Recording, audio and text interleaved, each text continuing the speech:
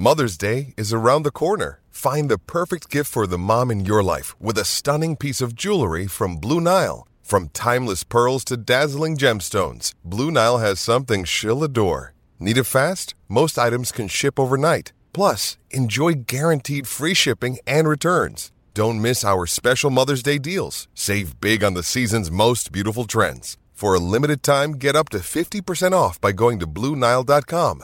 That's BlueNile.com.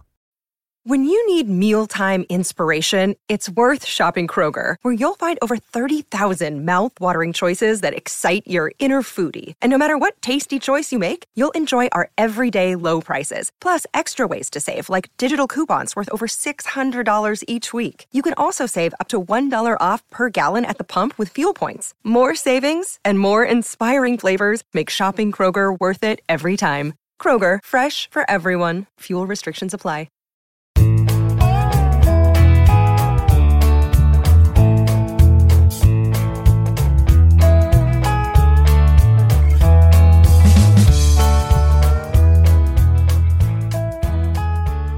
Wednesday, March 10th, and you're tuned into the Cleveland Baseball Talk podcast. I'm Joe Noga, joined by Paul Hoynes, our Tribe beat writer. Hoynesy, the Indians' offense really stepped forward yesterday in their Cactus League win against the Rangers out in Surprise. The pitching looked great, but the hitting was really what stepped forward. Bobby Bradley, couple of doubles, drove in 3 runs, 2 home runs for Daniel Johnson. It's the young guys who need to start making their presence felt in camp are really starting to do that in some of these contested position battles. Yeah, definitely. It was a windy day in Surprise. The ball jumps out of that ballpark when the wind is blown under normal conditions, but the Indians certainly took advantage of it. 4 home runs, Joe? 2 by, like you said, Johnson. Tyler Freeman, Will Benson got into the act, and we're seeing some competition, definitely. In Daniel Johnson, that right field still is kind of overpopulated. What do you think? Who do you like out there? Well, I think Tito's first inclination, first urge, first sort of thing to do is put Josh Naylor out there. I think he probably feels most comfortable putting Josh Naylor in right field and batting him anywhere between 5th, 6th, 7th in the order, just below the heart of that order, and just to see what he can do. Josh Naylor's going to put the bat on the ball and going to put a ball in play. He's not going to strike out too much. So, I think that he's going to get that first chance. But Daniel Johnson is really making a push. Tito likes the way that Daniel Johnson looks out there. He looks like an athletic right fielder with a absolute hose for an arm. So I can't see him not getting a chance to play out there. Don't forget, Naylor's playing sort of out of position in right field. That's not where he is most comfortable. Most comfortable for Josh Naylor is first base, but that's a whole nother, sort of issue. Yeah, and, you've got Johnson, you've got Naylor. Luplow hopefully is coming back. Tito said he was going to step up his workouts, his intensity in his workouts today as he tries to, get back from that sore or that inflamed left ankle. So you've got Gamble out there. You've got Harold Ramirez, I would imagine, is out there. But like you said, Naylor, Johnson, and Luplow are probably the 3 guys that we keep an eye on. And, Luplow has that inside track because he's a right-handed hitter, and we've seen what he can do against lefties in the big leagues. And, a thought that occurred to me the other day, Daniel Johnson can play center field as well, if that's an issue. Yeah. If you're looking for a reason to get Daniel Johnson into the lineup somehow, and if Oscar Mercado is continuing to underwhelm you, maybe center field is a position. It's a spot that he's played before. Yeah, that's a great point. You look at center field right now, you've got switch hitting Billy Hamilton, right-handed hitting Mercado, and left-handed hitting Zimmer. I don't think, I thought Zimmer had a good day yesterday. He reached base 4 times, and But Tito was not convinced that was the best performance. Tito played the Simon Cowell when you brought that brought that up. Simon Cowell from the original American Idol. He wasn't all that impressed. Yeah, devil's advocate for sure. I got the pitchfork right between the eyes there. What did he say? He said, he bunted for a base hit. Oh, but he bunted back to the pitcher who dropped it. Yeah. And he said he had a single, but as soon as he got on base with the single, he got thrown out trying to steal second. And he said sometimes you have to be brutally honest in evaluating players. So I'm not sure. Maybe that's not a good sign, but we'll see. There's still a lot of spring left. Yeah, Tito came in with the big wet blanket on Bradley Zimmer's day, I think, from yesterday. But again, and we'll see Mercado out there today in today's home game. Really, the lineup that Tito put together for today's game at Goodyear Ballpark against the Angels. No Mike Trout, but they're going to play the Angels at home, and that lineup looks to me like something that could be working as a sort of a blueprint for the opening day lineup. The only real exception, Tito went and did what he said he wasn't going to do yesterday, and he put Andres Jimenez in the number 2 spot. I can't wait to see the kid bat there in the number 2 hole, see if he can do it. But I don't think that's where Jimenez is going to find a permanent home, at least in the early part of the regular season. Yeah, definitely. The way Tito was talking yesterday, I think if Jimenez does win a shortstop job, and right now it looks like he's got the inside track, I think he'd move him down lower in the order and flip-flop Mercado back up there. But Mercado's got to, he's got to have a good spring. And, he's doing decent. He's hitting, 307, 304, 307. He's got a couple base hits. He's playing good D. So, we'll see how that goes. But I think, Tito didn't really name a name when he said he's got an idea who he wants to hit in that number 2 spot. But all indications were that it was Oscar Mercado. Yeah, that was a coded message to Oscar Mercado. Hey, take this and run with it, or somebody else is going to get that chance. We did get you and I got a Twitter mention, a tweet from Kel J. Collins, and he wants to know why we keep bringing up Mercado in the 2 hole every time that we mention, we come on the podcast or whatever. He says he's not sold on Mercado, and my response to that is, Tito pretty much said that that's the spot that he wants Mercado to hit in if he can prove himself, and he's done it before. He's been in that number 2 spot before.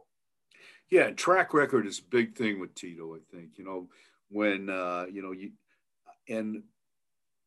Mercado has proven, he showed at least in 2019 over a significant stretch of games that he could handle that spot. Now, can he do it again? Can he repeat? That's the key to being a big league player, to staying in the big leagues and, establishing yourself, to come back and establish that consistency. We haven't seen that. He had the down year last year. So, let's see what happens here. But I would think the fact that Mercado did it once, I think that's going to play a part in Tito's decision. We mentioned Bobby Bradley and his big day at the plate, a couple of doubles, 3 RBIs. Just the thing that keeps getting repeated and keeps coming up when we try to talk to Tito about Bradley is the way that he's positioned himself, not just for this competition in camp, but for his career moving forward, because of the weight loss and the strength training that he did. And he, quote unquote, did it the right way in cutting weight and getting and staying strong and working on his baseball fitness as well. Tito, it seems, very impressed still with Bobby Bradley, but just not to the point that he just wants to go ahead and anoint him and give him the spot. Yeah, I think, this is Tito's MO in spring training. When a guy gets hot, he always kind of taps the brakes. He's done it, since he's been here, and he has good reasons too, because the desert is a fooler. Pitchers aren't, at full go just yet at this point of spring training. You hit and hitters, can take advantage of that and look better than they really are. But I think what you said, Joe, Bobby Bradley has put himself in good position here. the one thing he doesn't have is a track record. You know, he's only he was only up here for 2018 or 19 for maybe 30, 40 at bats, if that much, hit one home run.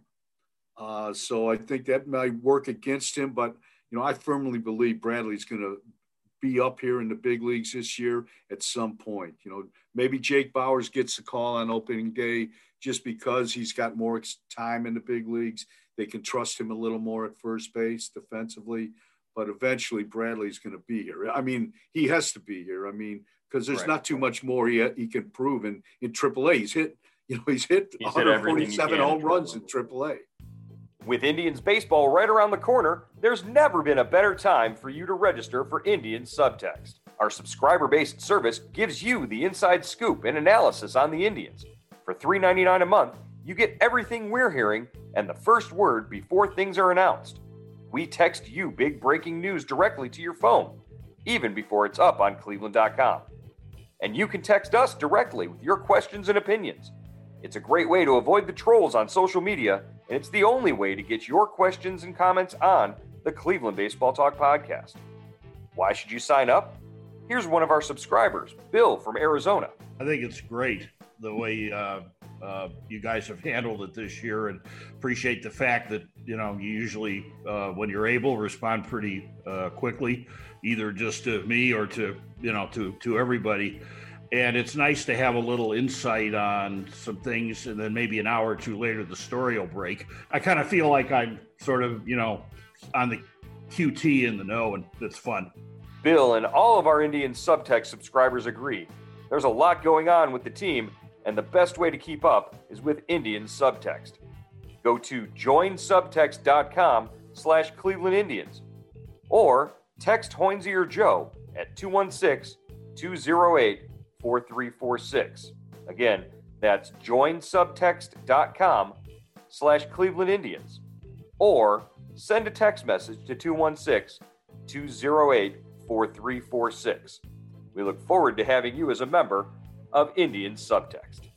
You know, speaking of on the Major League roster on opening day or, you know, getting there quickly afterwards, yesterday we saw Aaron Civale. You know, he was Aaron Civale. He pitched 3 innings, gave up his first run of the spring, but, you know, looks as locked in as Aaron Civale always does. Went out to the bullpen and kept throwing after his 3 innings. He said he's up to about 50 pitches competitively right now. The real story for me out of yesterday's game was Logan Allen coming in behind him and throwing up another 3 innings. Logan Allen gave up, I believe it was a home run on an 0-1 changeup that he said he threw, that Tito said he threw right after the Indians had scored a bunch of runs. He was just trying to get ahead of a hitter. But Logan Allen had six strikeouts yesterday in 3 innings. Yeah. So and he did a great job coming in after Civale, you know, last week against the Brewers too. He did basically the same thing, not that many strikeouts. So, you know, what do you do with this guy, Joe? I don't know. He talked yesterday specifically about his slider and how there was just a really slight tweak refinement. He was throwing that slider to right-handed hitters, and he was getting it to their back knee, but he wanted to get it to their back foot. He wanted the break on that slider to be a little sharper and a little crisper. There was just a little tweak that he made with Austin Hedges, and that really made the difference yesterday. He said for some reason the hitters yesterday weren't seeing his fastball, and he's mid-90s on the gun right now. After the weight loss, he's maintained his velocity, but to be able to sharpen up that slider in game that way, that shows a lot of progress for a young guy like Logan Allen. Yeah, that's the key, you know, to make all those changes, those adjustments. You know, some guys can make it game to game, but you know, when you're really going good, you can make it pitch to pitch or inning to inning, and that's the key to staying ahead of the hitters in that, you know, cat and mouse game that always goes on between pitchers and hitters. Yeah, if Logan Allen makes the club as a starter, who knows? It all depends on how Quantrill and McKenzie do the rest of the way out in spring. It looks like they're positioned ahead of him right now, but if he has a chance to make it as a starter, if he has a chance to come out of the bullpen, you're throwing fastball slider like that as a lefty. That's a devastating combination if he can do it the way he's been doing, his last 2 outings here in spring training.